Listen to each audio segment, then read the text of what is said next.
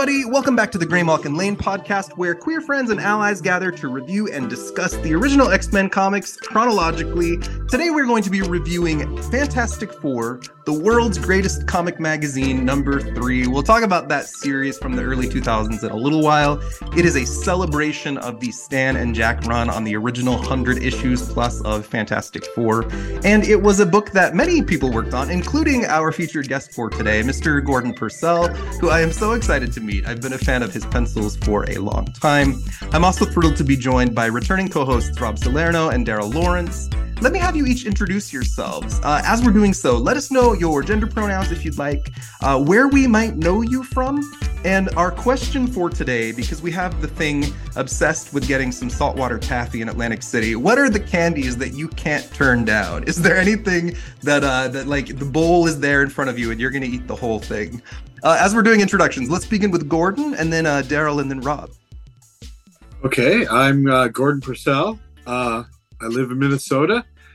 I've been working in comics since the late 80s, penciling and inking. And I have worked for DC, Marvel, Image, Dark Horse, Topps, IDW, pretty much everybody at some point.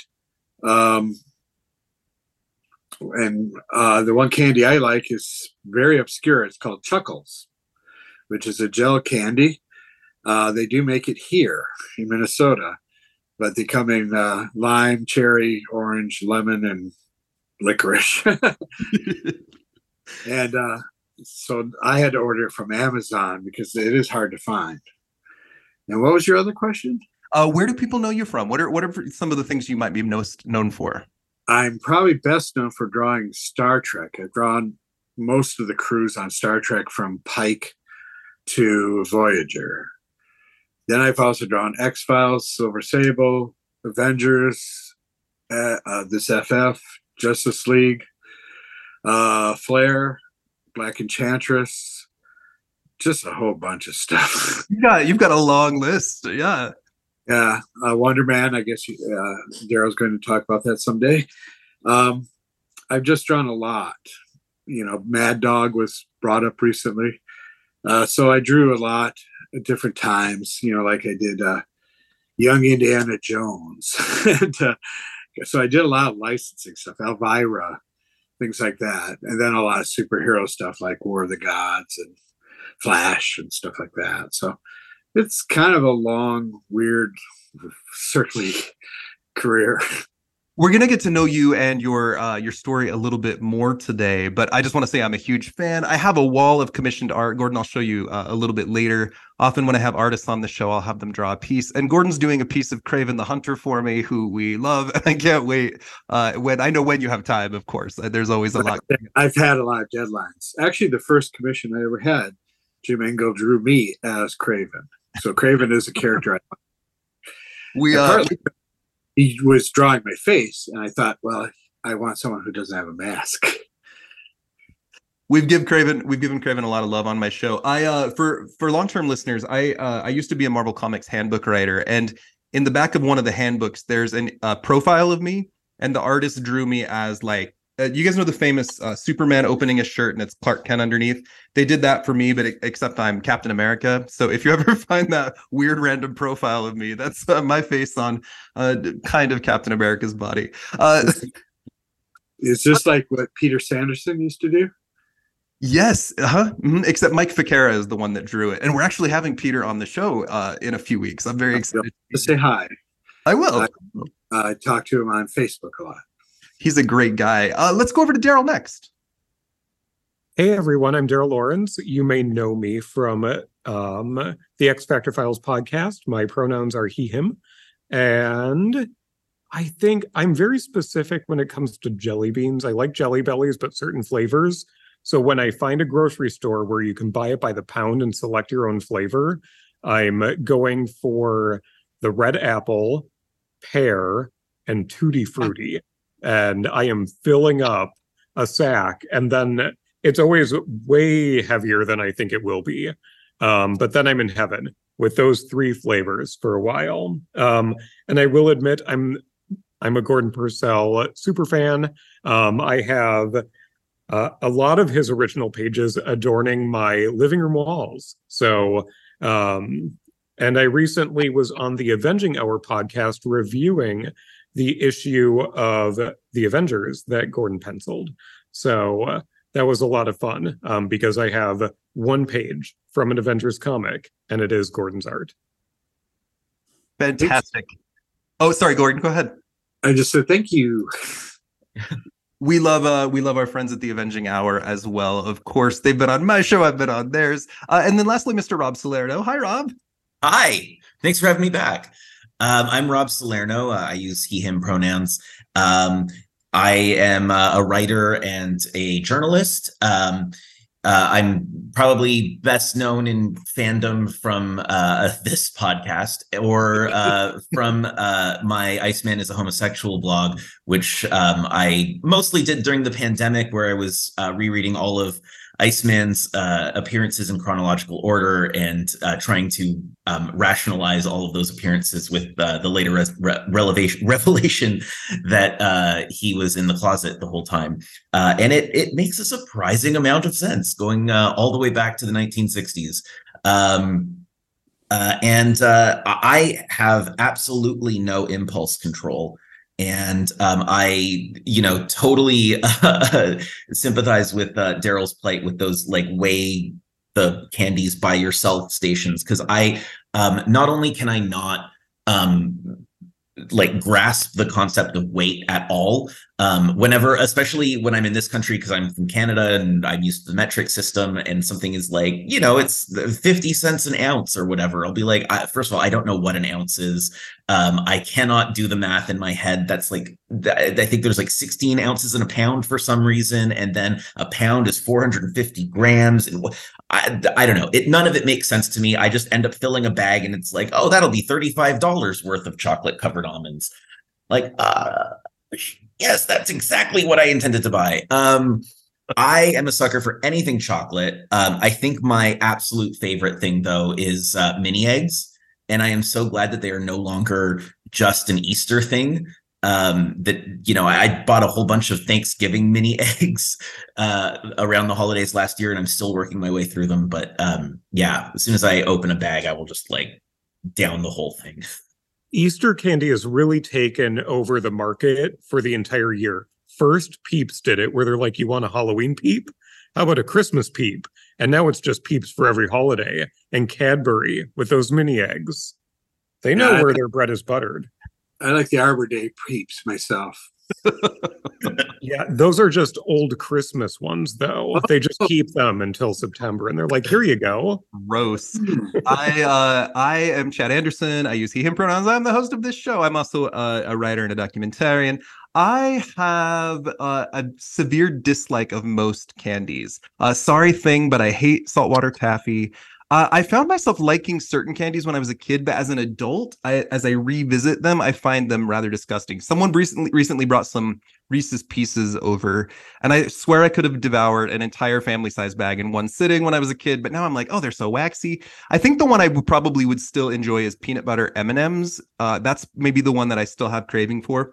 I have two children who both have certain candies they love and hate, and like different textures. It kind of fascinates me. I have to tell one candy story really quickly, and then we'll jump into our interview. My mom was a first grade teacher, and I'm 16, and we're visiting my sister in Las Vegas. And we're in Vegas, but what my mom wants to do is go visit all of the dollar stores to see what kind of deals she can find. And at one dollar store, there was like old Halloween candy that was like 4 bags for $1.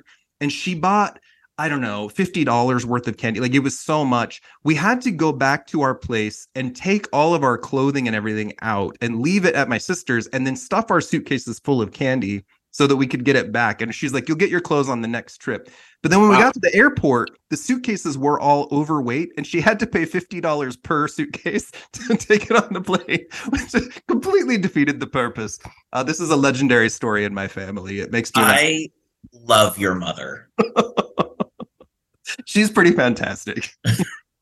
I feel that might be why you don't like candy. You had too much. Maybe. I think my palate is just more refined. The only person that hates candy more than me is my husband. Okay, so we're gonna start with a weird connection between two of you that you don't know you have. Gordon Purcell and Rob Salerno have both been game show contestants. Yeah. I actually learned this morning. I was reading your Wikipedia page, and I was so thrilled.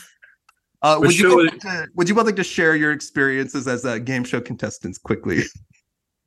Well, I tried out for both these shows here.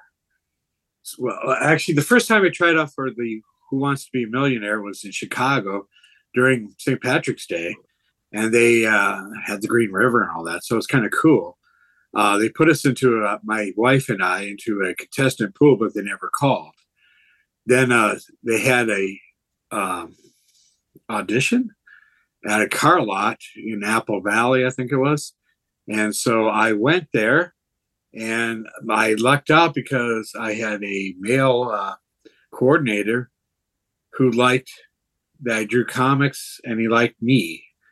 And he got me on the show pretty quickly. I found out that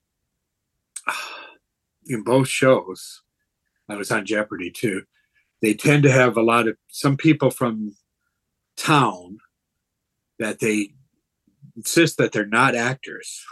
So if you're an actor, you have to say another job.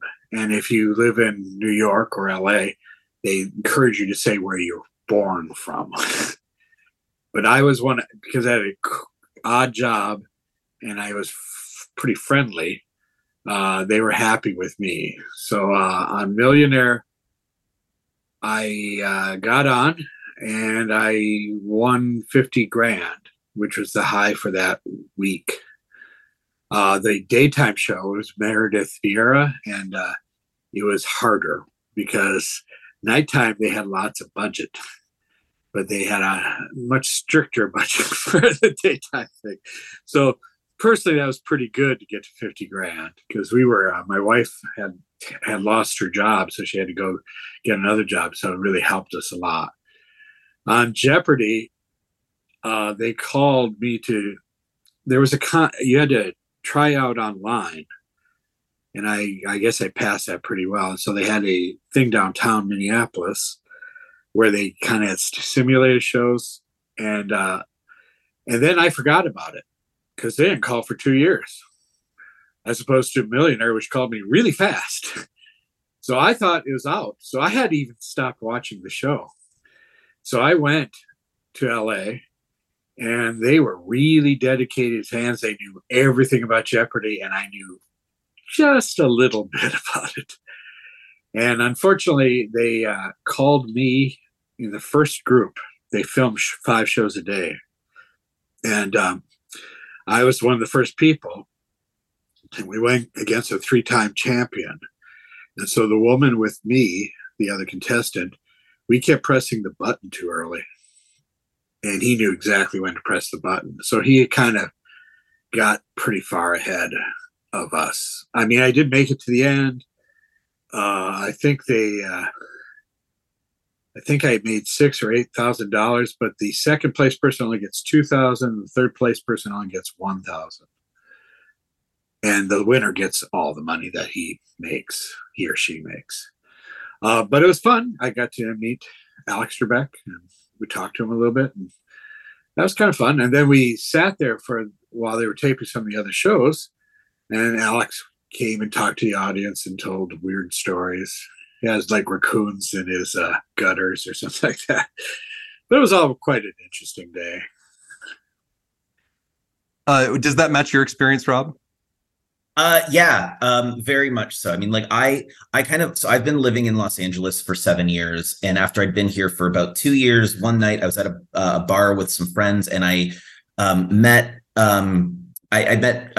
Louis Vertel, who's now somewhat more of a celebrity now, but I met him at this bar, and I recognized him as a former Jeopardy contestant. And we didn't talk about Jeopardy at all, but I went home, and on the ride home, I was like, yeah, wait, I live in Los Angeles now. I could probably just go on, that's a thing that can happen in this world. I could go on Jeopardy. So I went to the website and was like, how do I be a Jeopardy contestant? And it turned out that the annual online test was the next day. So it was like just total kismet.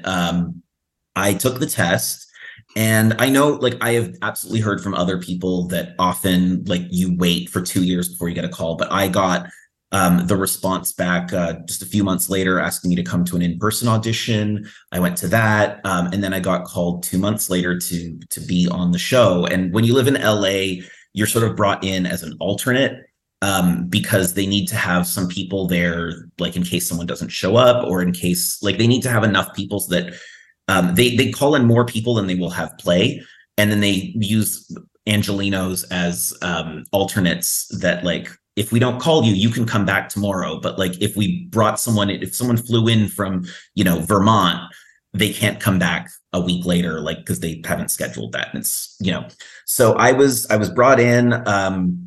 I played the game, and the thing with the buzzer is absolutely real. Like, I think, 9 times out of 10, all 3 people know the correct answer, but it's the buzzer timing.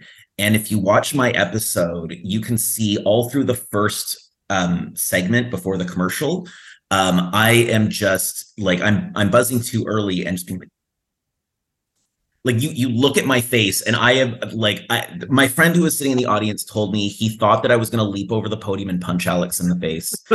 And I swear I almost was. And then during the commercial break, one of the producers comes over and, like, taps me on the shoulders. Rob, we can see that you're very frustrated.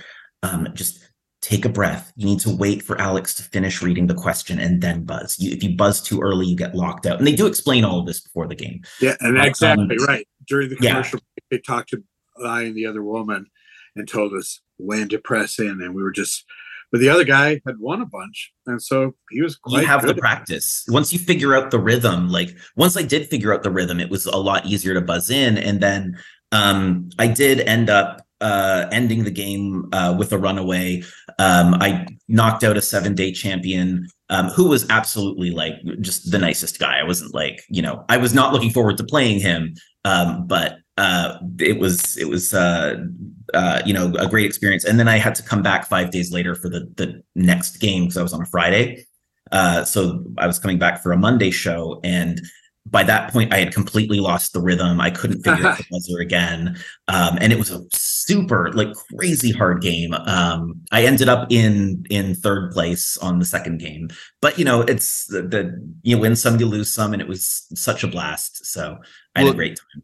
Daryl and I have both written books, and you guys have been on game shows, and we're all very smart. Not as smart as I used to be. Now, Daryl and Gordon also have a connection. You guys are kind of in the same community or area, right? And or at least ish. I understand you met at a convention recently. I'm always looking to feature creators from different eras on my show. And Daryl's like, I just met Gordon Purcell. He's the super nicest guy. We should have him on. And Gordon was willing, but that's kind of where we started today. Yeah, I met Daryl first. He contacted me. We went to the comic shop, the Comic Book College in St. Paul, Roseville. And then we met at the con a couple weeks later. Yeah. And I had originally met Gordon years ago when I moved back to Minnesota, probably like 4 years ago or so, at another local con. Right. Because Gordon is great for the local comic community and shows out and is one of our favorite local creators that we have here. So it's really cool to see him out and about. And I know, Gordon, you're active when it comes to the new release Marvel movies too. So you were just at your local theater for Guardians of the Galaxy and its release. Yeah, I made a poster for it of the entire Guardian group, and we were there Thursday night. I saw the movie, loved it. Had a lot of fun talking to people that night. It was really good. I just saw Guardians. I do trials on my show, and I just finished writing up the trial of the High Evolutionary, which we're going to have this fall. And I saw Guardians the next day, and I ugly cried through about 40 minutes of the film based on the animal treatment and the concept of, like, cruel gods. And it was really powerful. Go see it. Right. The only problem I have, but I don't have a major problem because I know movies are different than the comics, is Adam Warlock is quite different than the one I grew up with. But I do admit, I think in the first Kirby things, he was more childlike, I think. Yeah, this By one was very himbo. yeah. By the time I was reading it, he was sort of like a little bit like a Christ figure, but he's more like a superhero. Sure. And Pip, the troll, was with him and such. And I mean, it was a delightful Jim Starlin version. But I did like this actor, and I did like what they did. It's just that they used him more as a plot device. Sure.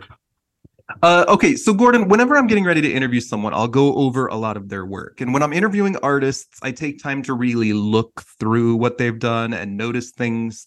And this is funny because Rob referenced your Wikipedia page, which I also read this morning. But the first thing it mentions almost is that you're incredible at capturing the likenesses of real people when you're drawing them in books. And this is something I noticed before I read the page. You've drawn a lot of work where there are real people playing these characters, and then they look like those people in your drawings. Let's start that, and then I would love to hear some of your journey as you became a comic book professional and how that happened. Well, I will say about the likenesses. I grew up watching the syndicated Star Trek after school, and so I was a huge fan. And so I thought it was really important to try to make the characters look like the actors when they were at their best. So like it was easy with Next Generation because at the time that was contemporary. But with Star Trek, the original cast, I just kind of made them a little bit thinner, the ones that had to be thinner, and tried to make the flattering. I tried to do things like make sure the corridors looked right and the panels in the bridge look right. I really went through as much research as I could. Problem is when I started Star Trek and comics in general, there was no internet. Well, or if there was, I wasn't aware of it. So basically, and they weren't running the show on local TV. So all I could do was look at some magazines and then have to kind of, when I could find something, like if they reran a movie or something, I would try to sketch that. But it was hard at first. But I got down to, I figured out that if you kind of block out the planes of their heads, that really helped a lot. So by the time I was doing, I'd say Next Generation, the first time I did some fill-ins and an annual. And I think by then I had figured it out. And one reason I think I did figure it out is we had the advantage of going to the Star Trek Next Gen and Deep Space Nine sets in LA. And while we were outside, we were going to go see Brent Spiner, who is dressed as Dr. Noonien Soong. So you can probably pick out which episode, 4th season, I think it was. And he had all the makeup on. But Patrick Stewart came around and he saw that we were the artists and he was dressed. Oh, his shirt was cut down to there. It was all pressed nice. He had sunglasses. He whipped off the sunglasses and really wanted to talk to us because we were the cartoon artists. And he knew that we were kind of important on how he looked. And he said, there's only one artist who's drawing me right. I have an egg-shaped head and everyone else is drawing me like Lex Luthor with a round head. And it turned out that I was the one who was drawing him correctly. And so they evidently sent my art to the other artists were drawing it to make sure that they drew it with an egg-shaped head. But I always thought, okay, it's nice that they notice this. And some of the actors do notice that kind of stuff. When this is a little more embarrassing, but when X-Files was started, an excellent artist named Charlie Allard drawing it, who became famous for Walking Dead. Yeah, I'm a big fan. Yes, and he's great. But Gillian Anderson was on Conan O'Brien, and he showed her the comic, and she was not happy with it. So I was brought in to do likenesses better, and so that's why I did that for a few years. And Charlie went on to be greatly successful at what he was doing. And I did, it was fun. It was fun to do something a little different. And at the time, it was a very hot show. I have very few X-File pages left in my collection. What was your next question? Well, a little bit just about how you became a comic book professional, but you kind of took it there already. Daryl, I know you're particularly interested in Gordon's early work. Do you want to talk about that a little? Yeah, so for the listeners who don't know, DC had the Star Trek license for years and years and years. DC had it. And that's where you can see Gordon's work on the original series cast and Next Generation. I recommend finding it, and it's easy to find too when you're digging through long boxes at stores because DC put the credits for the artist on the cover. So you can see Purcell there, and you know that it's going to be quality. But Once when it came to screw it up, they'll either put my name on the other one, somebody else's, or someone else's on mine. So it's worth a bet when you're digging through a long box. I actually found one of your issues just yesterday at a local half price books that I needed for my run. So when it comes to Marvel, though, how did you get to Marvel? And for those assignments within Marvel Comics, how were they sort of distributed or solicited? Well, I'll go through the whole story. I went to college for. I wanted to be a comic artist, but I couldn't figure out how you could do that. There was no program for that, so I tried to be I thought an advertising artist. They didn't have a program for that, so I took journalism and studio arts, and I happened to take theater arts. And I found that theater arts actually helped the most because you get a script, you have to direct it, cast it, costume it, set design, lighting, all that stuff. It was more similar in a lot of ways. So after I graduated college, I went to a comic convention locally. And some of the local pros liked what I was doing. So one of them, Greg Guler, asked me to do layouts on something called Sentinels of Justice from Bill Black's Americomics. So I did that. That was my first independent. I did a couple more independents, including First Comics. They had programs at DC at first that were new artist programs. So I got into two of those. They both folded. And then at one point, they had something called the bonus books, and which there was a free 16-page comic in the middle of a regular comic. And somebody dropped out, so I made like the second bonus book. It was in Flash, and it was about Dr. Light and the Blue Boys. So he's defeated by a bunch of kids, which became a point that Jeff Johns used a lot. So after that, they decided I was good at drawing faces. So I think I next did a Spectre annual and then Star Trek. Now, by this point, I was going to some conventions, and I met Fabian Nicienza, who we've had on the show. I'm a huge fan as well, and he's really great. He's great. Such a good guy. He's great. And he started looking for things for me to do at Marvel, and one day he called and said, "We need a fill-in on Wonder Man." And so I did Wonder Man, number 12, I think was the first issue I did, which was great because it was very superhero-y. And the villain was this big thing that looked like the Thing, one of those. So I had to learn to draw something thick like that. So I bounced between Marvel and DC for a while. And then I think there was a new editor on Star Trek. And what happens with new editors is they often want to bring their own people in. So I finished Star Trek, that first run of Star Trek. I would come back and worked for about 4 years at Marvel, doing things like Mad Dog, Silver Sable, Wonder Man, all these kind of things. We've given a what if that was a good one? Oh yeah. What if the Punisher had killed Spider-Man?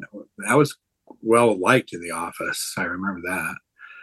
We've given Silver Sable a lot of attention on my show. I'm pretty good friends with Gregory Wright at this point. We've had him on a couple of times, and he and I chat pretty constantly, who is wonderful. I love your work on this title. I know this is one that you actually did a little bit more for at Marvel than others. I would love to hear about your work there, and also kind of how do you choose which projects you want to work on? Well, often during that period, most of it was if you got asked by an editor. Occasionally there would be something where there was a toss-up between a couple of jobs and I had to pick a job. For example, I did one issue of Night Thrasher, and Silver Sable. And it was during when Marvel was going to go through bankruptcy. And they asked me to take over Night Thrasher. I said, how long is that going to last? And it's not long. I said, I'd just rather stay at Silver Sable. Same thing. Valiant asked me to do Sliders, if you remember that sci-fi show. But I had 2 other jobs at the time. There was one time when my son was going to be born, and I did a Star Trek 6 adaptation, a Next Gen Deep Space Nine crossover, and Silver Sable all at the same time. And the only thing I did was took 1 issue off of Silver Sable because we had a baby. That's a good reason. I was really working around the clock, sending like 3 pages here, 3 pages there. This is back when you did it with FedEx. So it's there were times, I think an inker, Andrew Peepoy, suggested that they were looking for someone on Silver Sable. So I did draw an actual pinup of her shooting guns with bullets down there. And Chad, the editor, liked it a lot. Am I messing up his name? His name was Anderson. I remember that. Craig? I think it's Craig Anderson. Craig Anderson, yes.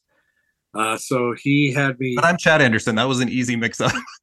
Yeah, that's why I'm getting confused. So we had a pretty happy relationship until Marvel went through the bankruptcy. But yeah, I really enjoyed it because so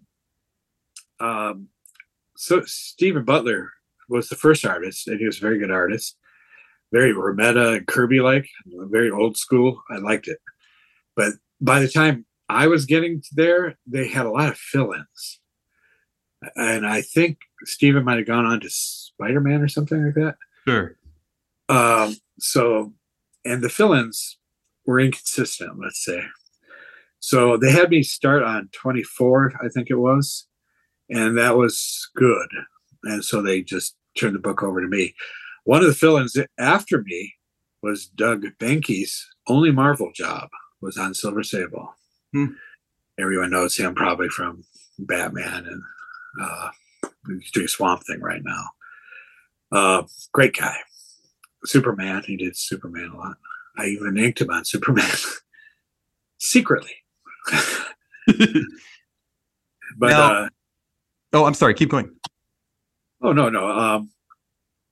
And I think because I draw what I draw, which is more personal, and I was trying to draw a little more like that style at the time. So there are times where I've looked at it, and Silver Sable's legs are very long because that was the style.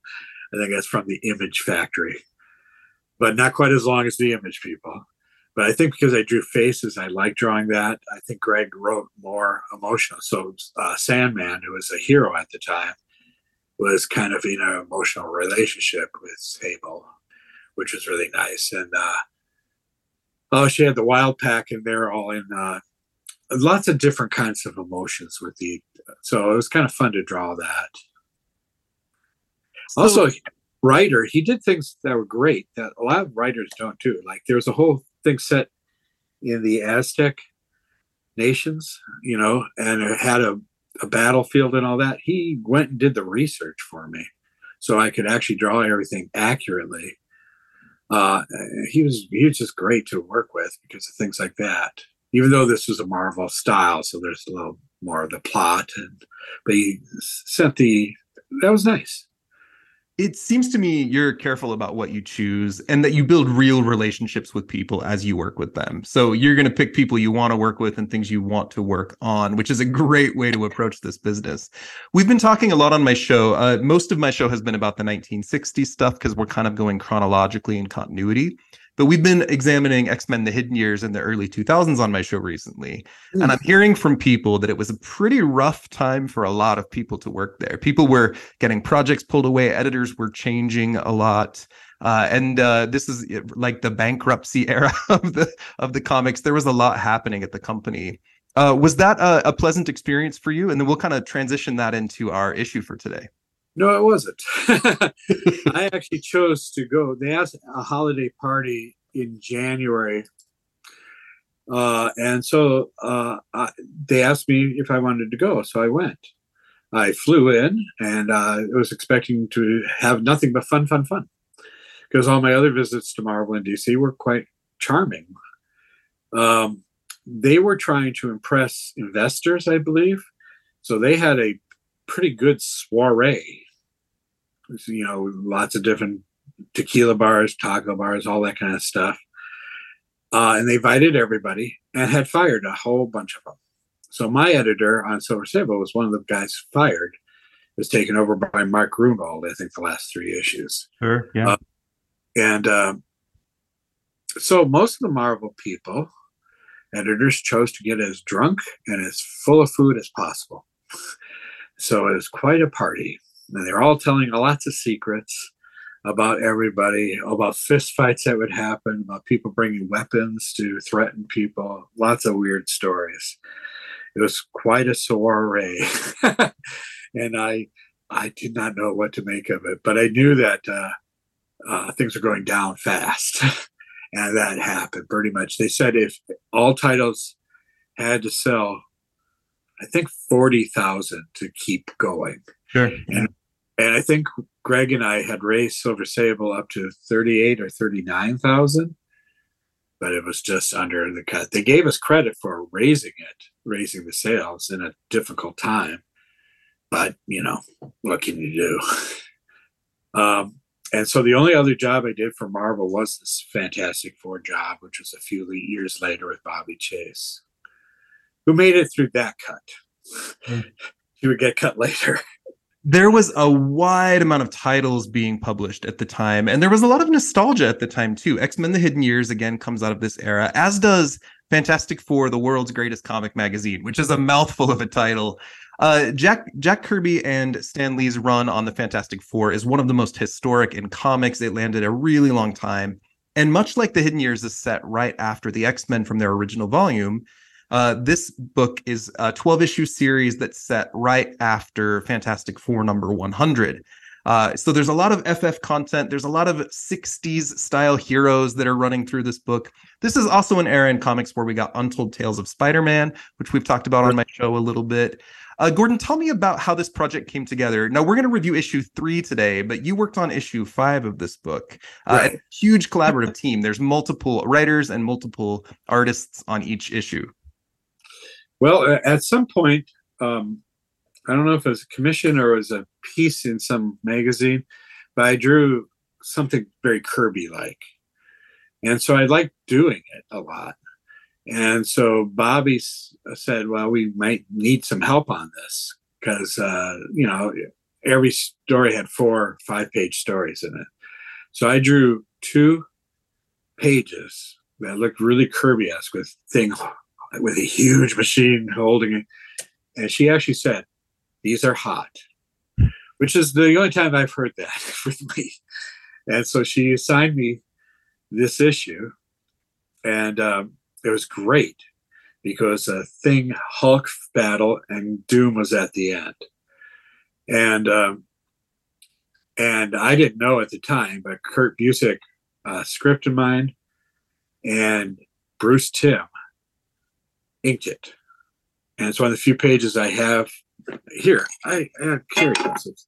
I'm always amazed when I'm interviewing people and they're talking about their work and their work is right next to them. It always makes me so happy. I'm just going to go to the hallway. This is one of the few things I have actually hanging up. Can you see this? Oops. Oh my gosh, what happened there? But we can still see you. Oh, there it is. Yeah, if you just turn it to the left a little. Can you see that? Yeah, beautiful. Yeah, that's Bruce Timm's inking. Probably the most valuable art job I have. Here's Godzilla. Here's Rob. Rob, Daryl, are you guys Fantastic Four fans? I'm as much a Fantastic Four fan as I am of anything else in the Marvel universe. It's not a book that's ever particularly called out to me, but I am actually really enjoying the current run by Ryan North. And I forget the artist who's working on it right now, but the art is really great on it. And the covers, I think the covers are by Alex Ross right now. It just that leapt out to me on Marvel Unlimited when it dropped a couple months ago, and that's been really fun to read. Yeah, I have to say, I started with Rich Buckler. So that would be, I don't know when. And then a friend gave me, we would go and read comics on Top of the Garage. And he had a lot of the Marvels. So I would read his FFs and X-Men and whatever else he had, Justice League. Yeah. So that was kind of, so I was familiar with it, but I didn't really, but geez, I was young for one thing. Not that Rich Buckler makes me old too, but he was drawing a lot like Kirby when he was doing the FF. I had read him because he was on Avengers for a while, where he was drawing more like Neil Adams, I would say, or Rich Buckler. So I liked him for that. And one of those early jobs, I think my second job was for Rich Buckler on an independent comic. So I guess I knew him a little bit. Anyway. Daryl, how about you? Are you an FF fan? Yes, I love the Fantastic Four. One of the first issues I ever got at a flea market was one of the issues from John Byrne's run. So that's why I have such an affinity for the team that has She-Hulk on it. Yeah. But I'm really excited when I read this one, and I know we're jumping into it momentarily, that Crystal is here. I love Crystal. She's, I feel, an underutilized person in current comics, but she had a great moment in the 90s where she was the center of a big soap opera with Pietro, and she's on the Avengers. I mean, she's done everything. What a superstar of a character. I think she was in the Avengers issue I drew, if I remember. Yes, if I was casting the Real Housewives of Marvel, Crystal would be my first choice for the person in the house. Moondragon would be a close second, and then we'd go from there. So gotta have Madeline Pryor. I mean, come on. Oh, Madeline, the Invisible Woman. There's a whole thing. I just want to say I just looked it up because I felt bad that I didn't remember the artist's name. It's the current Fantastic Four artist is Ivan Coelho. Oh yes, yeah, with Ryan North. Yeah, and fantastic art on it. Yes, actually, they've had pretty good runs. Not just Byrne, which in some ways is my favorite run, but they had Simonson did it for a while. They had a good one with Ryan Otley. They've had lots of good ones. Pacheco, Ringo. Oh, those are great. Yeah, the Ringo ones especially. Oh, Brian Hitch in the Mark Miller era. I have those two. Yeah, so they've had a lot of good runs. My qualification is, how do you draw a thing? Sure. As long as you draw it in the more charming orange thing and not just try to draw an ugly monster, then you're okay with me. I love the Thing. He's a lot in this issue. He's my favorite Marvel character. Oh, I love him so much. He's easily just a beloved character for me. But in this issue, he comes across a little bit like a child with ADHD who didn't take their meds, but also ate a lot of sugar. And sure.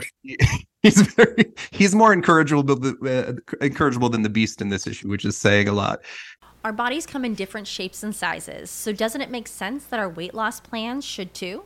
That's the beauty of Noom. They build a personal plan that factors in dietary restrictions, medical issues, and other personal needs so your plan works for you. Noom doesn't restrict or shame when you want to treat yourself. Their flexible program focuses on progress instead of perfection. You don't have to give up carbs or anything. And with their daily lessons, you can learn something new about your food choices every day. After just a few days of using the app, I learned how to recognize cues for overeating and how to choose the right foods to feel full. Stay focused on what's important to you with Noom's psychology and biology-based approach. Sign up for your trial today at Noom.com. That's Noom.com. And check out Noom's first ever cookbook, The Noom Kitchen, for 100 healthy and delicious recipes to promote better living. Available to buy now wherever books are sold. Right. So, Beast is my second favorite Marvel character. oh, we love Beast too, except he's a war criminal right now in the comics. Yes, that's why I'm not reading those, because I'm not going to read him being bad. Understood.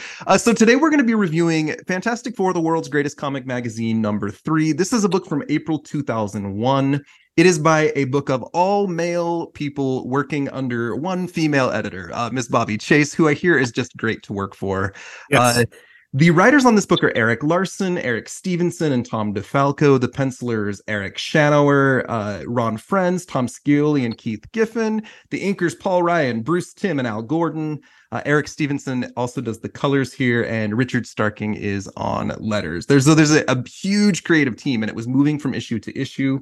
We have a cover here, and I don't know exactly where this is set in X-Men continuity, but it's clearly after Professor X is back to life. So we're going to set it after X-Men #66, somewhere in this kind of early X-Men: The Hidden Years era of continuity for the characters.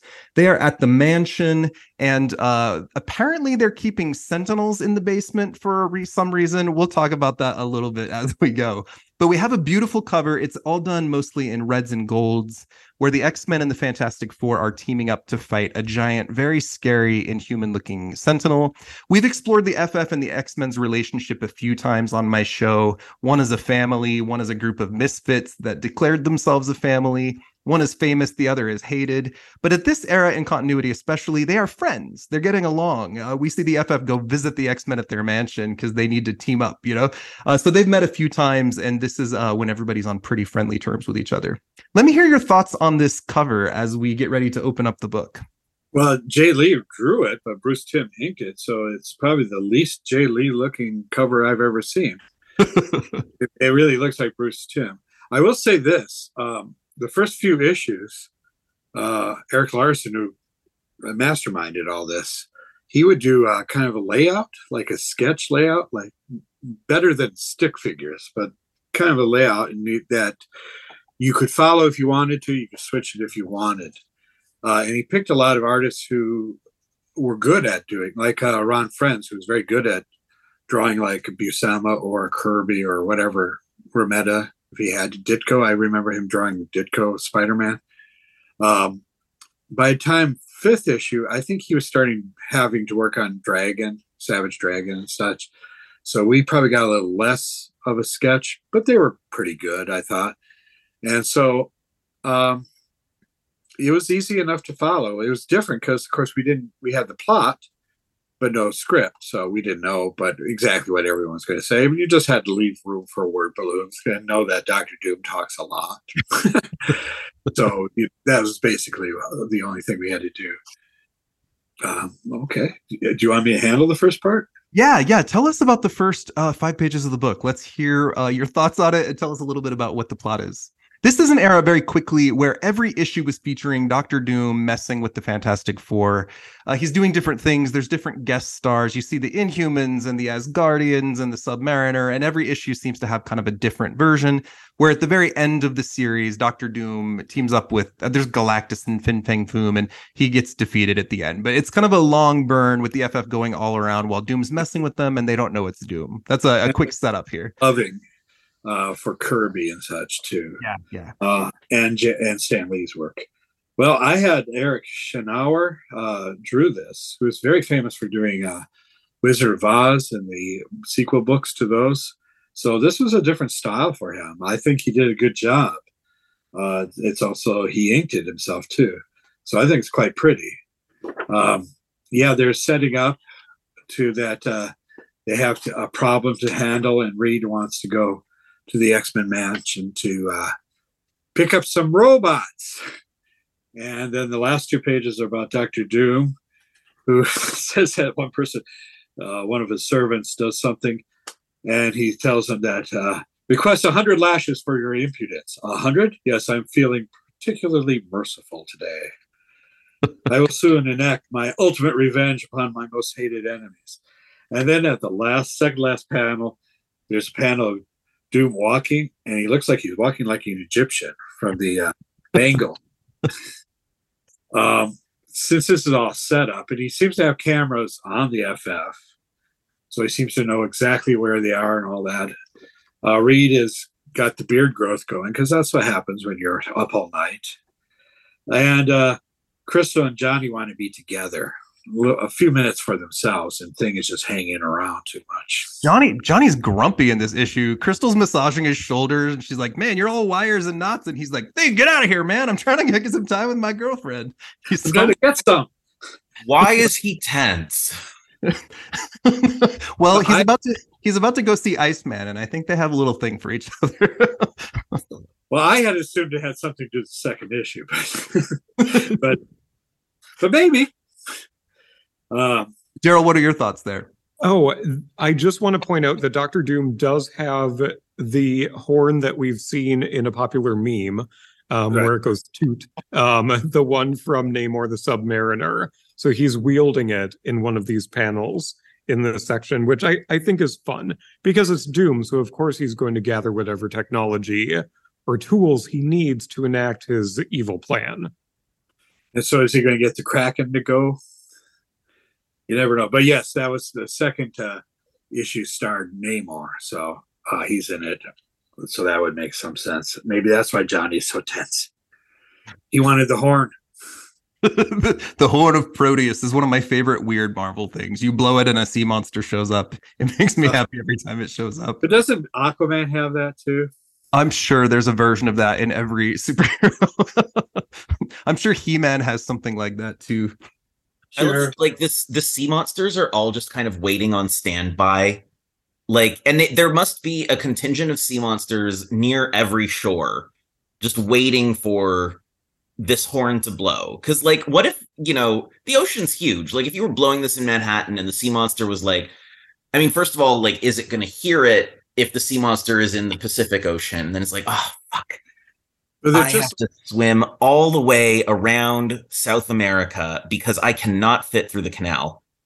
And like dogs, they just wait by the window until you get called. At least that's what our dog does. Yeah, no.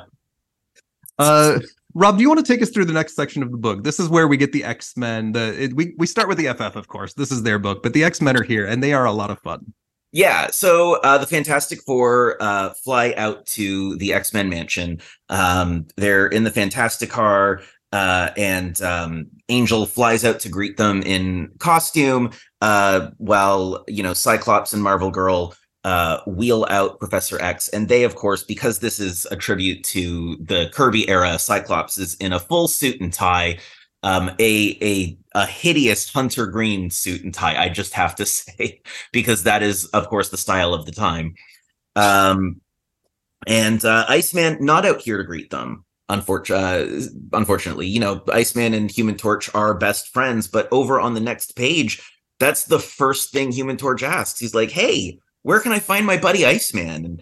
And Cyclops is just like, "Oh, well, he's in the danger room with Havoc and Polaris," because, they've got that whole triangle thing going on that is still simmering under for the next 6 or so years, that, just never really advances, never really goes anywhere. They don't actually make anything in this story about how Iceman is still, like, pretending to lust after Polaris, even though she has absolutely zero interest in him. This entire era of comics, also, Lorna is just there. She is wallpaper in everyone. Yes. And so is Havoc to a lesser degree, but, like, in this era, this is like the fill-in era where in all of the X-Men's guest appearances, they're like, yeah, remember the classic X-Men that you remember, the 5 of them, and then those other 2 that are, they haven't yet built a personality, so we don't know what to do with them. They're just kind of there. But it's a lot of characters. Sorry? It's a lot of characters, and they're probably the least well-known.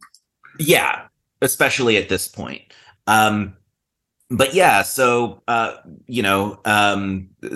Fantastic shows up and he's like, yeah, so, I was hoping to, like, get that stuff from you. I'm not going to, like, say exactly what it is, because I don't know, who knows who might be listening. Let's build up some tension, some plot tension for no reason for a little bit while longer. And then Professor X is like, oh, yeah, but you know what else? We also had a mysterious break-in that I can't tell you much about until we go a little further into the story yet. But someone mysteriously broke into the X-Men mansion, and everyone is like really blasé about this. This is like, no big deal. We had a break-in, whatever. It happens. I mean, people attacking us at the mansion. It happens like, every day that ends in Y. After the Thing does a little bit of muscle posing for a little while for no reason. Funny. It's funny. It's funny. Yeah, no, of course. The Thing, he's just constantly like talking about how like sexy his body is. That's a total thing to do, which I love. It's one of the things that is so endearing about the Thing. But they go into the mansion, and Cyclops and Angel take Human Torch and Thing out to the danger room because, the Thing is like, danger room? Pfft, that's for babies. We're the Fantastic Four. We beat up shit for whatever. Sorry, I keep swearing. We're constantly breaking. I was born. Yeah, no, they decide to take a bet on it. Well, Xavier takes Mr. Fantastic out to see the mysterious thing that he came to grab. So we go into the danger room, and the Thing is just finds it hilarious that, all they're seeing is apparently some machine that is hurling giant metal rods at Lorna, who deflects them away with her magnetic powers and deflects them directly into Iceman, like just knocks him I was going to say a swear word again, but I'm going to just knocks him right out, breaks his slide, and he goes tumbling. The Thing finds this hilarious. And, I think honestly, objectively, this is a hilarious panel. Like, what is she doing? He's laughing so big too. Yeah. It's very well done by, I think, Ron Friends, right? I believe so. Yeah. Thing laughing in this panel might be my favorite in the whole book. Actually, it's pretty fun. And actually, I think Paul Ryan inked it. Was he the artist on the FF during that period? I in this era with Tom DeFalco, but I don't know exactly when this was released. Who was the penciler on the main book? I'm not sure. Oh, okay. He was for kind of a long time. Yeah, that's likely. He was a very nice. Might have been the was this like the Pacheco era, the Claremont and Pacheco when this book came out? I will look it up as you continue, Rob. All right. Okay. So Angel and Thing make a bet on whether or not the Thing and the Human Torch will last 10 minutes in the danger room. And Thing thinks this is a hilarious, very easy bet. It's they bet for an evening's worth of pizza and beer, which great. I don't think any of the X-Men are old enough to drink in the United States at this point in continuity. They're still the world's strangest teens is I think the tagline on the X-Men book at this point. I guess if this is in continuity in the early 70s, then they are old enough to drink if they're over 18. Yes.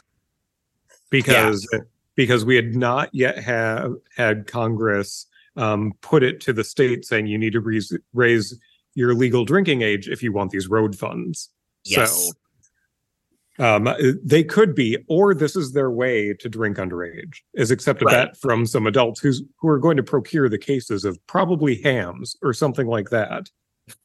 And perhaps they got pop while the Thing got beer.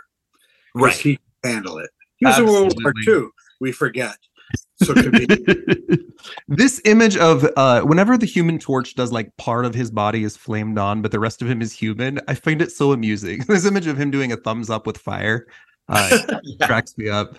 So they enter the danger room. Rob, what happens next? So they enter the danger room, and Cyclops and Angel are programming the danger room, but Havoc, Polaris, and Iceman decide to stay in and be part of this test for whatever reason. And they're just like kind of trash talking each other. And I am so glad you assigned me this page. I think you did this on purpose. In my head, you did. Because the one thing that stuck with me from this issue, and I have blogged about this whenever I'm assigning pages, it's very intentional, particularly when I know you. Yeah. Because The one thing that stuck with me about this issue, when I did this blog, when I blogged about this for Iceman is a Homosexual, is the final panel on page 9.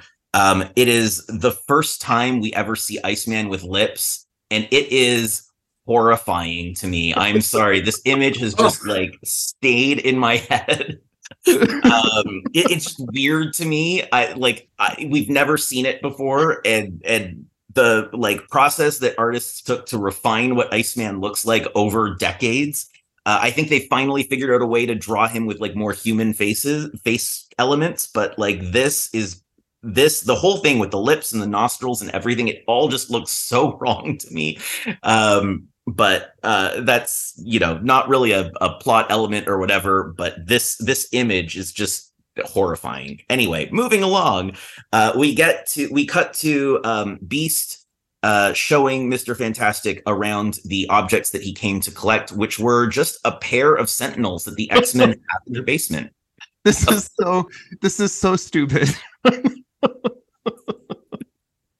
There has never been an explanation for why the X-Men have Sentinels in their basement, or why they're lime green. I mean, I'm assuming maybe the X-Men painted them after they abducted these things from whatever. I'm assuming this is from the one of the last stories in the 60s era. Let me review this very quickly. The X-Men have only fought the Sentinels 2 times at this point. The first one is in the original X-Men 14 to 16. In which the Sentinels are defeated because they bring like a crystal that gives off a weird energy. And then the second is X-Men 57 through 59, where Larry Trask has them and Cyclops gets the Sentinels to use logic to convince them to fly into the sun. So I'm presuming these 2 Sentinels in particular are from some unknown adventure. They next show up in Avengers 102 through 104, which is a Roy Thomas story, and we'll get to that on my show. Yeah, it's good. It's good. Yes. I'm assuming these are like Sentinels that were defeated or broken before they could fly off into the sun, and these are like the wreckage that they just collected somehow, and they're like, okay, we're gonna just collect them and study them and keep them in the basement. I think because they have blue faces, they're actually Smurfs. That could be. I don't know, man.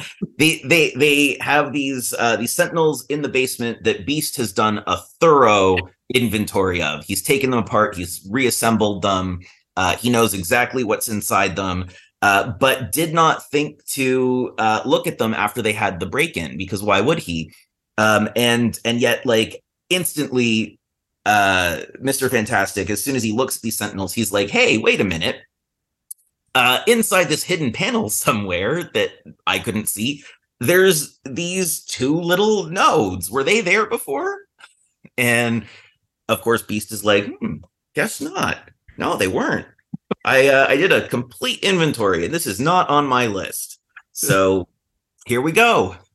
And good. I'm sorry, Daryl. Go ahead. Yeah, and then what do? They press the button to activate them. They don't try to take out the addition that was not there, because Beast is like, I'm quite meticulous. These weren't here. I know for sure. And so then they press the button to turn them on, and we cut away. So yes, it's where 3 Beast presses the button. So evidently he's not as cautious as Reed, I guess. In the danger room, we see Thing, Iceman, Polaris, and Havoc, and Johnny Storm all having fun. They're basically just having a workout to settle this bet. And Bobby and Johnny are having a great time together. And they're bantering back and forth. Angel and Cyclops are in the control room at this time. And we get a great splash page where all of a sudden one of these Sentinels, we see the outcome of pressing that button, and it's not great because the Sentinel is activated and bursts through the floor of the danger room. And we have Human Torch. This is a super cool art splash page, though. I actually really like this page. Though his face is purple now, not blue. That's because he's turned on, so you had to get some of the pneumatic fluid or something flowing through. Johnny exclaims, "Holy Hannah, a giant sentinel bursting through the floor," which is very of the age where you're going to describe the action you're seeing on the page. So it's throwback scripting in that regard. And Thing is all about this. Ben Grimm is like, finally something interesting. He's probably tired of the metal rods coming at him. So he's like, all right, I can mess this up and not fear about breaking it, because if I break it, no one will care. Cyclops, they even address it, is all of a sudden in his combat gear. So he changed almost instantly in that control booth with Warren. He's like, whoop, I stripped off my green suit and here I am, I'm ready for action. And they start battling the Sentinels in the remains of this danger room, because it's not contained solely there. And we cut away. Cyclops is always wearing his uniform underneath his clothes. Yes, he took off the tie and just stripped off the suit. He is ready to go. But we cut to the girls' trip. So something that we didn't touch on. So Crystal and Sue are off to go visit Franklin, who's in the care of Agatha Harkness right now. And one of my favorite Marvel names, at Whisper Hill. I love Whisper Hill. So they're on their way in this cool car that Black Panther gave them. And it's like an open-top convertible. And they're like, this is so great. We get to go out there and see Franklin, and we called ahead to Agatha. She's expecting us. But then Lockjaw, being a very good boy, pops in and yanks Crystal away. He's like, gotta go, lady. Boom. And Sue's just left alone to make the rest of the commute by herself. Just a second. I have to answer something for my wife, but I'll be back. Oh, yeah, you're fine. We'll keep going and just rejoin us when you can. So she's cruising along. We go back to the danger room. It's spilled out into the courtyard outside of the mansion. And Reed is being like, wait a minute, you don't even bother, Ben. Don't try throwing this. It's not going to help any. And then the Sentinels, they're out. They have programming that has been enacted, and they're going towards New York City. And this is where we get to see Peter Parker, Spider-Man. This book has everyone in it. You don't expect it from the cover. But Peter Parker, he is like, my spidey senses are truly tingling. And if something's wrong, I am going to get my suit on and figure out what's happening. And he sees that they're Sentinels, and he's like, wait, they're ignoring me. Like, I thought I would have to beat them up right now, but I don't. Goodness. And Daredevil senses that something's happening. He's like, there's something flying over me, but I can hear wind striking metal, so it must be robots. So, I mean, it could have been several other things, but he decided for sure robots. Couldn't be a missile, couldn't be an aircraft.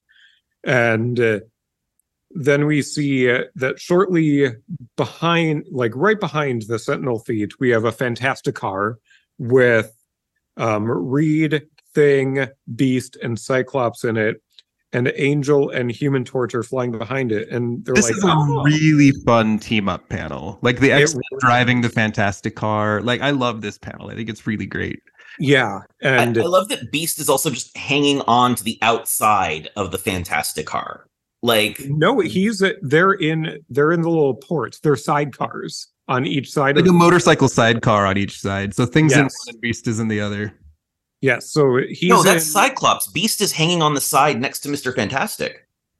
They're in the actual, there are two seats within the main body of the fantastic car. So Beast is driving to the right of Cyclops, and Thing is driving to the left of Mr. Fantastic.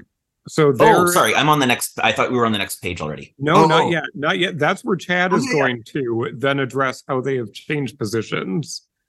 So I should point out that the artist, Tom, drew very Kirby-like stuff like at Image, and he does a real Kirby-esque Spider-Man and Daredevil, And I believe that Doctor Strange, isn't he in this too? Where they don't show he's flying in literally on the next panel. But they don't show his face. I wonder if it's because he was wearing the blue mask. This is his blue mask era of comics. So their way around it is just not to show his head at all. Doctor Strange's blue mask look is maybe my favorite Doctor Strange costume. It's very... I think it's cool, yeah. But who knows? So just the concept of how we got here is kind of silly, but just envision this as a Marvel fan. It's the Fantastic Four and Spider-Man and Daredevil and the X-Men, and now Doctor Strange is flying in, and they're all fighting Sentinels in New York City, which is just a delightful little Marvel team-up moment. This is where, as Rob was saying, Beast climbs out of the Fantastic car. They are all launching. Thing has a great moment where he kicks it in the head and yells, "It's clobbering time," which you always want. Cyclops is blasting at them, but the Sentinels seem to be acting funny. They're kind of spinning in circles. There's a strategy here. And Reed starts to worry they're being outmaneuvered. Iceman and Human Torch team up on one, and they quote a Robert Frost poem, which is the "Some say the world will end in fire, others in ice." And then Beast is like, "Oh my gosh, you're using a literary illusion. I want to jump for joy. I'm so proud of you." The dialogue here is super fun. Thing grabs another Sentinel and says, "Pucker up, playmate." But Spider-Man realizes the Sentinels are about to explode. So Doctor Doom has detonated them from far away. And Doctor Strange protects everyone from the explosion with a shield of the Seraphim powered by the Eternal Vishanti. And everyone's like, "What's happening?" So then we cut back to the X Mansion where Professor X and Marvel Girl are being attacked by Colosso, who is a robot that Professor X designed in X-Men number 22 to train the X-Men. It only shows up like 4 times ever. X-Men 22, this issue, X-Men 94, and X-Men Annual 3. So this is a fun drawback to then. And they can only defeat it by combining their psychic powers. We go back to Latveria where Doctor Doom says, the Sentinels didn't destroy them, but I will move on and discover other things. He also mentions that he had the secret plot to try to obtain Cerebro. And the idea of Doctor Doom with Cerebro is a wild idea. That's a crazy X-Men story. And then he grabs a toy of Reed Richards and is like, and he smashes it to pieces. The one thing I didn't talk about, I think, is almost the most interesting part of this whole issue. Mr. Fantastic had a plot to program Sentinels to guard the Baxter building while he and his family were off on a mission. That was the reason they went to the X Mansion, so he could reprogram some Sentinels. This is clearly before Herbie was designed, but this is a terrible idea, Reed. Can you imagine the story where the Sentinels are in New York City just flying around the Baxter building to keep it protected? Do you guys have any thoughts as we kind of conclude our review here? Well, they did have a pattern. It's interesting to see the art because like Keith Giffen did the last part, and he was well known for doing Kirby-like things, but he's not quite as devoted to drawing everything exactly like Kirby. And I think Al Milgrom kind of makes a little more Sinnott thing. The same with the previous artist. I think Bruce Timm inks him heavier to make him look like Joe Sinnott a little bit more. They did a lot with it. They didn't want breaking out of panels very much. I remember that because that wasn't what Kirby would do. So it does look a little more old-fashioned. And then there's a lot of repeated motifs, like you see the Castle of Doom, and then there's these dead trees in front of them. Yeah, he had that in every issue. It seemed like. Doom has a moment where he's like, "I'm going to do things that are good for me, and if it's good for me, it's obviously good for humanity as well." Like, this is a great character. There's a reason he's everyone's favorite villain.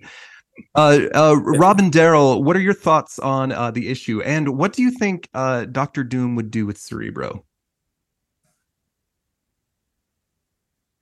I mean, I guess the obvious thing to do with Cerebro is, use it to track down mutants that he can then enslave or do whatever else to maximize his own power, or use it to locate and destroy mutants who might be obstacles for him. There's so many things you can do with with Cerebro. It's a psychic amplifier. He could do anything. He could do so many things with it. There's a lot of nefarious plots that could be involved with that. I don't know what he'd do with Colosso. That is the thing that baffles me, because it's just a big dumb robot. And if there's one thing that Doctor Doom has a lot of, it's big dumb robots. I mean, he's the one that makes sense to me here. What I think his plot is he snuck in, put the tech into everything, whatever, and then he had the Sentinels distracting everybody while he had Colosso that was going to go steal Cerebro, but it didn't work. That was kind of the vibe I got. He's the only one that made sense in this issue. I see. Okay. I think that maybe he would use Cerebro to track down Magneto. Maybe he wants a best friend. And he thinks that Magneto, but I don't have his phone number or his address. Read Supervillain Team Up if you want to see how it goes between Doctor Doom and Magneto. Yeah. I feel like the thing that's I'm kind of stuck with is, so he broke into the X-Men mansion and he put the control thing on the Sentinels. He put the control thing on Colosso so that the Sentinels would be a distraction. Colosso would steal Cerebro. Why, if he was already in the mansion, why didn't he just steal Cerebro? He decided he had better things to do. This is very ADD Doom. He's after something different in every issue here. Let me cover the subsequent follow-up here. This issue, or this series, goes through number 12. We do see the X-Men very briefly at the start of number 4. Thing is hungry, and he mentions he wants to stop at White Castle on the way home. Iceman creates a little ice slick underneath him, and Thing falls down, and then Human Torch and Iceman are laughing so hard, and the Thing says, "I'll make you guys into hot dogs and snow cones if you're not careful." But Reed pulls Thing back, and Xavier promises to, quote, severely discipline Iceman for having played this prank. He also says, "Yeah, we know what Bobby's pranks are like. Trust me, he's like this all the time." And then the Fantastic Four leave, and Xavier worries about the threats they're facing. Way farther in number 11 of the same series, Doctor Doom is like achieving like global power, and the original 6 X-Men see on the news that he is dangerous, so they rush to New York City, and all the heroes here are just getting demolished by Doom one punch at a time. So there's literally just 1 or 2 or 3 panels of the X-Men, Havoc included, but Lorna is not there, of course, and Doom just basically knocks them down, and later in the next issue, the FF will defeat Doom. So we're not going to cover those other 2 issues on this show, but there's a quick recap of what happens to the X-Men in the rest of this series. As we are wrapping up, this has been really fun and just silly to talk about this wonderful issue that's honoring the old nonsense of the 60s and 70s. That's just so beloved. Do you guys have any final thoughts on what it was like to visit this series after all these years? Well, I really enjoyed this series, and a lot of it, I'd say 90% of it, is because of Eric Larson, who's a very cool guy, very nice guy. Draws weird because he uses his left hand and he kind of lays. You'd have to see him draw because it's very odd, but he's real fast, and he came up with most of the plotting. He and Eric Stevenson, and he did a lot of these layouts, especially early on. He draws some of the issues. He deserves a lot of credit for this. It's fun. Yeah, I think it's a lot of fun. It's a series you can jump in and just enjoy. You don't need to know what's going on outside of it. It's one of those series that you can really binge read quickly if you want to. It's a good, I have a few hours this evening. It's nice out. I'm going to go sit outside and enjoy some comics. It's that sort of vibe where you just have fun. I think it's a paperback of the whole thing, too. You could get that if you wanted. It's classic, and it's a nice honorarium to what they were doing with the FF in the 60s. It's a fun revisit, and it's worth every comic fan to go read the original Stan Lee, Jack Kirby run of FF. Oh, yeah. Rob, any final thoughts? Yeah, no, I agree with what you guys are saying. I just like it's a fun series. It is such a it's a throwback. It's a fitting tribute to everything that the original series was. I have read the Stan Lee and Jack Kirby era, and it's them at the peak of their powers. Just, you know, the so inventive, so creative, and so much like fun from panel to panel in every part of that run. And this series is just like, you can tell how much fun everyone involved in this book is having with every element of it, with just, you know, the panel to panel action, the like, now we get to draw a guest star, and now, like, you know, this silly thing has happened that is totally in the spirit of this project and the original stuff it's referencing. I think it's a lot of great fun. Oh yeah. So I'm sorry, go ahead, Gordon. We all did have a lot of fun. And I almost drew another segment later on, but I think I was doing X-Files or something, so I couldn't get to it. But it was great. And Bobby, again, wonderful editor. I've heard ran on to DC things. after that. Yeah, I've heard great things about Bobby Chase, really, truly. Helped set up their young person's books, which are very successful at DC. And of course got laid off because Discovery has to lay off people left and right. Yeah, sure.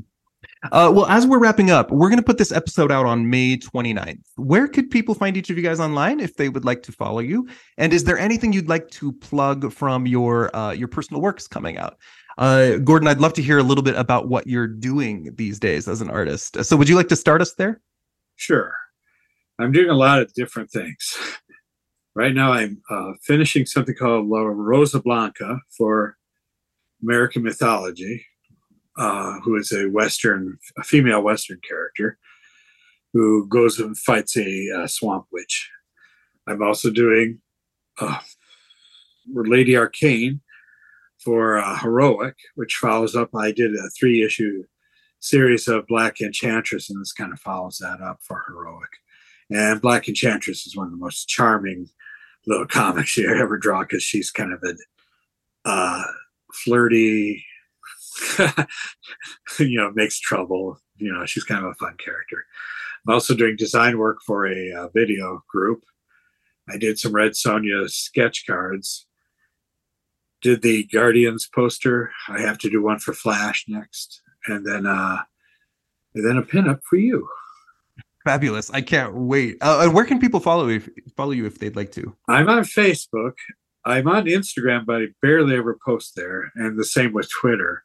I just have my names on them so no one else takes the names, but occasionally I'll post. But Facebook I see every day. So just under Gordon Purcell in any of those places. Yeah, I used to have a website, but it was Comcast, so they got rid of it. And then Daryl, do you want to go next?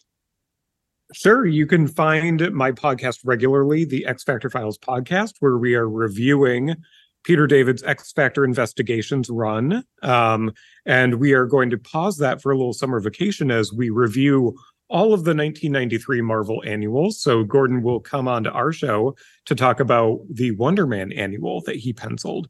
And what's special about those? It's a new character. Some of them are great. Some of them are flashes in the pan, or they are hopeful flashes in the pan. And then I have a forthcoming book on Linda Ronstadt's albums and songs from 1969 to 1989 coming out this fall from Sonic Bond Publishing. And I just signed my contract for my next book with them, all about Stevie Nicks. So that one is coming out in 2024. I just bought a Ronstadt concert in LA. Which is an older album, but I love her. I saw the documentary twice. One of the rare things I've seen twice. I just simply love her. Daryl and I have talked about Linda Ronstadt on the show before. Everybody go listen to Blue Bayou for one of the prettiest songs you will ever hear. The best example of a woman singing something so distinctly. And it's beautiful words. It's actually a very good song anyway. So Daryl, you have at least 2 buyers for your book already. Yes. Fantastic. And we talk about that, what is it called? Nelson Riddle era? Yes, that's included in the book too. I love that era too. Yes, all the jazz standards that you can handle across 3 albums. Cool. What's new? And then Rob. You can find me on Instagram and Twitter at Rob Salerno, or you can find me at my website, therobsalerno.com. I guess the only thing really to plug right now is my book of plays, Smashing Young Man, which I released last year, is available now on Amazon. And links to that are available on my website and all my social media. It's a collection of 4 of my plays that I wrote and produced and toured, all across Canada, and have been produced in the United States and Ireland as well. I'm been very proud of the response to the book so far. So check it out. You can also probably find it at your library, and if you can't, you can request it from your library.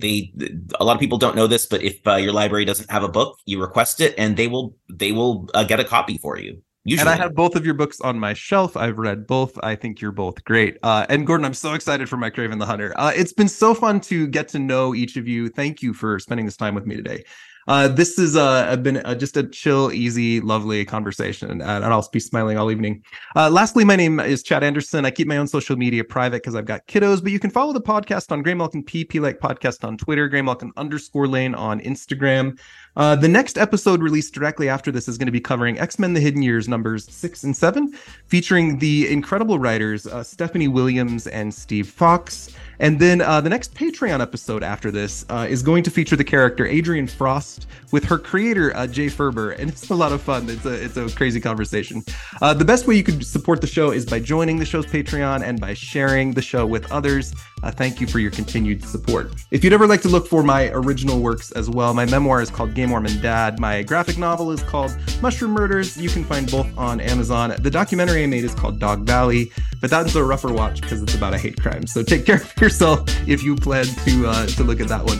All right, everybody. Thank you so much. Thank you, Daryl. Thank you, Rob. And especially thank you, Gordon. We will see you back here next time on Grey Malkin Lane. Thank you for listening to Grey Malkin Lane. We hope you are enjoying this podcast. Grey Malkin Lane is produced and recorded in Salt Lake City, Utah, with music and editing done by my husband, Michael Bell, and promo art done by the incredible Seth Martell. Look for us on Patreon, where we are releasing weekly episodes about obscure characters and facts. It's a great way to participate with the podcast for only just a couple of dollars a month, and it helps support what we are doing here. Also, the best way you could help Grey Malkin Lane is by sharing and liking and subscribing, but also please leave us a review wherever you listen to your podcasts. We'll see you back here next time on Grey Malkin Lane.